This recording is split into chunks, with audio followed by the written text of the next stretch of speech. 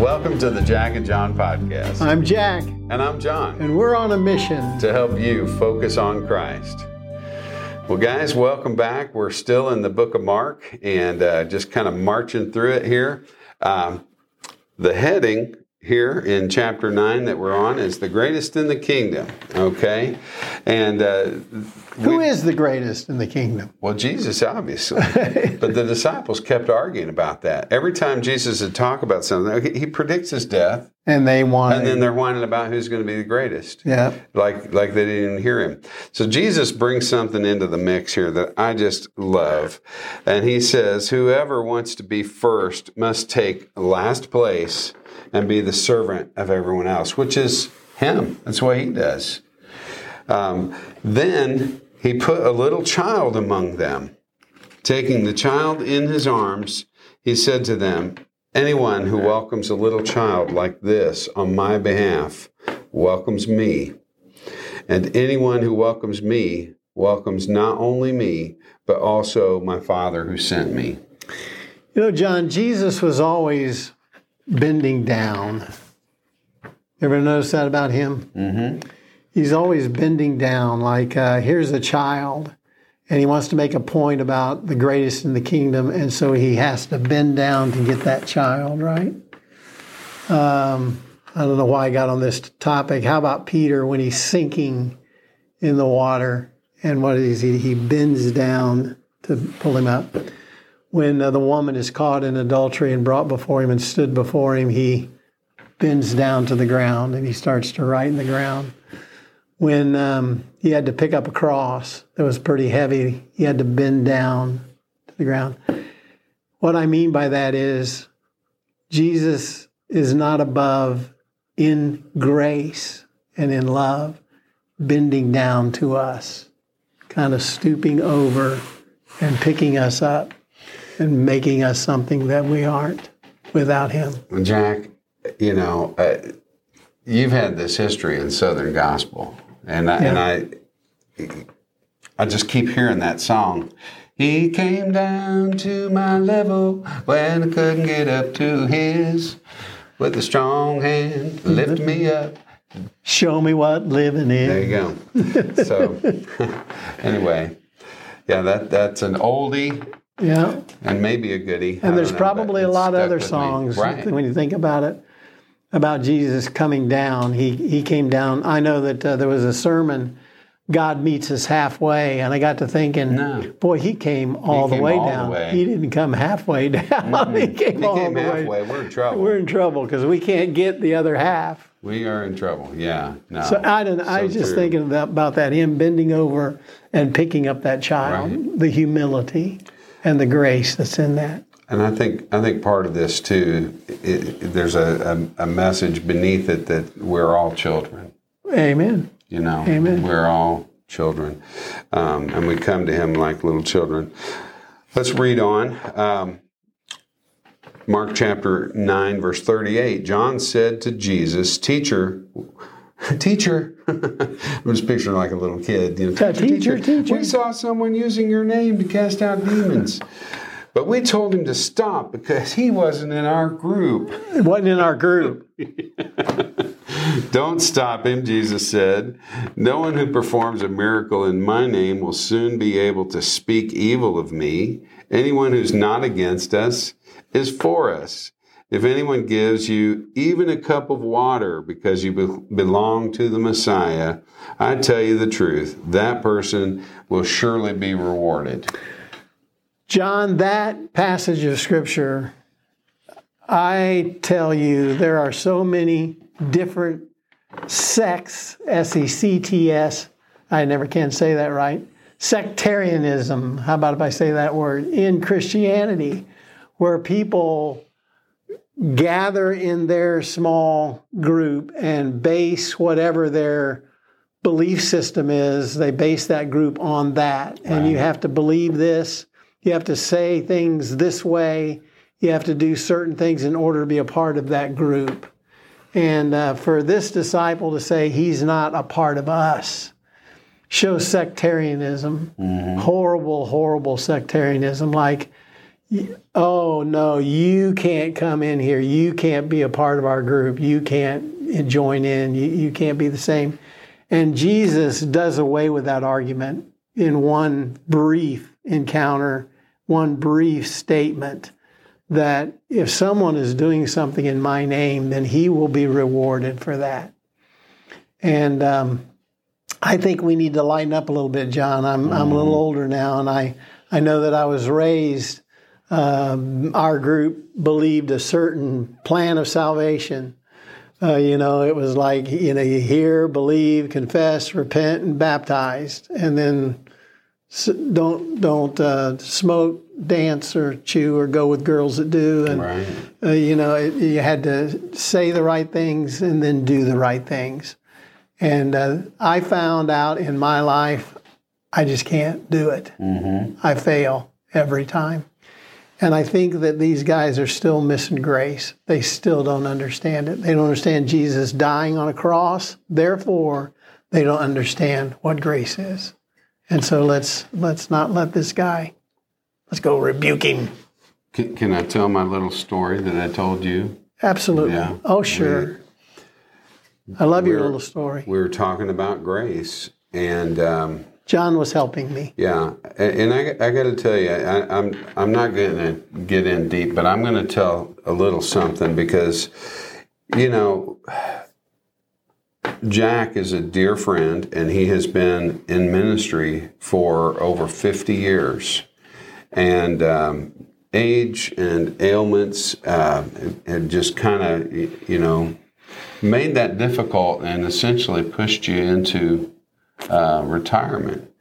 And but we can't retire him, and that's part of why we do the podcast. It's part of why you still do the mentoring with those young men that from Kansas. But here's the point: it doesn't matter how much good Jack does. It doesn't matter how good a person he is. How pure a life he lives, how closely he stays to the Scripture. God's grace is always going to be bigger. And, even Jack has the questions of, have I done enough? Have I been the pastor, the worship leader, the singer, the husband, the man that God wants me to be? And so the story I use is, you're his little child, and you've just done a little drawing. You grabbed the crayons. He's given you the template. You just need to do the work. Okay? Well, guess what? Anybody else looking at that drawing is going to see that, well, you got outside the lines. Well, your colors don't match. Nobody has a red face like that. Well, that shirt doesn't even go with it. Why did you put that color there? It's garbage, okay? Your work of art just looks like garbage. No. God's going to take that and slap it on his refrigerator. And he's going to show it off to other people. And he's going to say, this is my son. He did that drawing for me. I think that's the greatest thing ever. And then, you know what he's going to say to you? He's going to say, well done, my good and faithful servant. Because it's his grace that does the job. Well, what John also said that you forgot that really spoke to me that night, because John was kind of the one I called and said, hey, brother, I just need you to talk to me a little bit. I'm a little bit anxious and, thinking these things. And John said, if you're that child and you offer Jesus that painting and that's yourself, you offer yourself, Jesus is standing there, according to Revelation, in his robes dipped in blood, and that's his own blood. And so if you can stand before Jesus, dipped in blood, his robes dripping in blood, offering yourself, and if you think that he's not going to accept you, then you've missed him, and you've certainly missed his grace. And I said, oh, that fixed me. Thanks, John. Appreciate it, man. Bye-bye. See you later. Oh, He's done it all. He's done it all. And that, we're going to get into that some more with the next big topic that's coming up. But Jesus has done it all. It's His grace. But if you cause one of these little ones who trusts in me to fall into sin, if you criticize his coloring and point out that he got it outside the lines and that his picture's not perfect and doesn't belong on my refrigerator, I paraphrased that. That's good. If you're sectarian and you've got your little group and your belief system and think everybody's got to believe just like you, okay, go. It would be better for you to be thrown into the sea with a large millstone hung around your neck. So, and a millstone, pretty graphic. We don't use them hardly these days, but they're huge, okay? It's basically a big round disc of stone that's chiseled out, carved out, got a big hole in the middle of it. It's square so that you can stick a post in there, and then you've got another post coming off of it, and typically you would have either an animal or you'd have two people on either side. Most of the time it was women that were threshing the grain, and you'd pour the grain through the hole, and then you would turn that grindstone, that millstone. And it was such a heavy thing, you couldn't lift it, but you could scooch it along. If you tied that around somebody's neck, that's like, what do they call it with the mob? The concrete the concrete, shoes. Shoes, you're going to sink really fast because that thing is heavier than you. By the way, John, let me say that I think that it has become a little bit popular for some of the prosperity preachers and some of these guys that are preaching on TV, and you hear them on podcasts in different places, who won't use the word sin and who won't tell people that they're actually sinners, saved by grace. And what they do is they tell them, you're okay, I'm okay, we're all okay. And I think that's a horrible, horrible disservice. I don't think you would hear many of those guys preach that passage of Scripture right there. Because sin is bad. Yeah. Sin cost Jesus his life. And God hates sin. The Bible says it specifically. There's 7 sins that God hates. There are these sins that he despises. Why does God hate sin? Well, because it cost him his son's life. Right. And God hates sin, and he's making a point here that sin is bad, folks. Don't just flippantly sin and then lay down on your bed at night and say, God, forgive me for all my sin, and think that that's what he wants. Well, I think here especially he's pointing out that he's not just talking about sin, he's talking about causing other people to sin as well. If you're causing that child, that person who's seeking after God, if you're causing them to stumble, if you're getting in the way of them seeing Jesus, it'd be better for you to be tossed into the sea. And he goes on, gets a little rough here. If your hand causes you to sin, cut it off. It's better to enter eternal life with only one hand than go into the unquenchable fires of hell with 2 hands. If your foot causes you to sin, cut it off. I'm picturing the disciples here getting nervous, about all the things he's talking about. Throwing their swords away. It's better to enter eternal life with only 1 foot than to be thrown into hell with 2 feet. If your eye, he keeps going on. Oh, yeah. Okay. And then he describes hell a little bit, where the maggots never die and the fire never goes out. For everyone will be tested with fire. Salt is good for seasoning, but if it loses its flavor, how do you make it salty again? You must have the qualities of salt among yourselves and live in peace with each other. And remember, the part that started this off is John whining because somebody else was doing a miracle. Somebody else was doing some great thing in your name, Jesus. And he's not one of us. And he's not one of us who's fighting over who gets to be the greatest in the kingdom. So Jesus he's like, I'm done, guys. I'm going to start talking to y'all about millstones around your neck and cutting off parts of your body. So you better figure it out. You know, it's like the salt is losing its saltiness, and he's saying if it loses its flavor, how do you make it salty again? I think he's about ready to spit these guys out of his mouth. Well, he's frustrated, I think, because he is desperate to get them to understand the truth of grace and the kingdom, and they haven't gotten it yet. They're still arguing over who's the greatest. Yep. So, well, anyhow, I tell you what.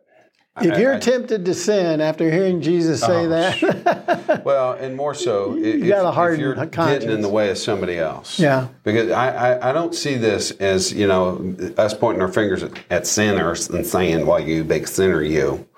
No, I feel like this is Jesus pointing his finger at us in the church and saying, do not be a stumbling block for somebody else. And I would encourage you to, you know, pay attention. I'm guilty, okay?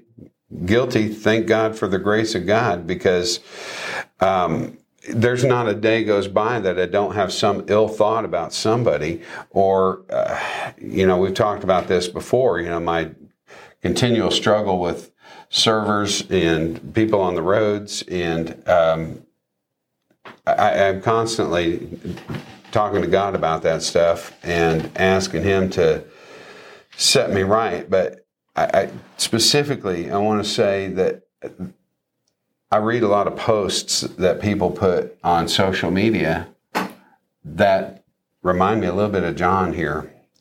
Not because they're whining about somebody else doing some miracle or something, but because they're always pointing at somebody else's something. I'm going to briefly give you an illustration about my favorite theatrical production, Les Miserables. And the reason I like it is for many reasons. I like the music, but there's one place where the criminal gets out of prison, can't find anywhere to work, and shows up at a priest's house, and the priest feeds him on some beautiful dishes with some candlesticks, and they're worth a lot of money. That's all the priest has that's worth anything. And the criminal goes to sleep, gets up in the middle of the night and steals all of the very valuable silverware and dishes, and sneaks away into the night. And the police catch him, bring him back. This means now he's going to go to prison for the rest of his life. But the priest says, oh, yeah, I gave those to you. And by the way, you forgot the candlesticks. These are the best part. Here, take these. And the police leave, and the criminal looks at him, and the priest says these words. He says, I have redeemed your soul for God. And I think that kind of speaks of this. It's like an earthly, worldly story, but I think it's a great story of, instead of looking at the sin that the person did against him, he covered that sin by giving him even more. That's grace, to give you even more so that you can understand love and forgiveness and how valuable you are. So that's as briefly as I can tell that story. It's the literal crux. The crux of the whole thing. Of everything. Yeah. And, you know, when we say the crux, that comes from the same word where we get the word crucifixion. It comes from the word where we get the word cross. Because Jesus' blood takes all of our sin. All of our sin. And so I just, if he looks at my coloring and Jack's coloring, and he doesn't see the color mismatch and the marks outside the lines, I better not see that in anybody else either. I need to just look at the work that God's doing in them, and I need to see that they're a child of God. God, thank God, doesn't look at our sin. That's right. Amen. So when I look at you, shame on me if I look at your sin. Amen. We've got to look past it, because I want to see the image that God has put in you. I want to see Jesus in you. because that's what He wants to see. He wants us all to be part of that marriage supper of the Lamb. I'm actually looking forward to our next one. Guys, this is a tough one because Mark chapter 10, it starts out with a discussion about divorce and marriage. And I've heard this spoken of a lot of different ways. But I just want to give you a little tiny preview of that, and that is we're looking at this like that coloring. It's a high standard. It's a high standard, but we're kindergartners with a coloring book. Praise that's how God I'm for looking grace. at it. Absolutely, praise God for His grace. Reach out to us. Connect at jackandjohn. That's not it. Connect at jackandjohnpodcast.com. And we'll see you next time.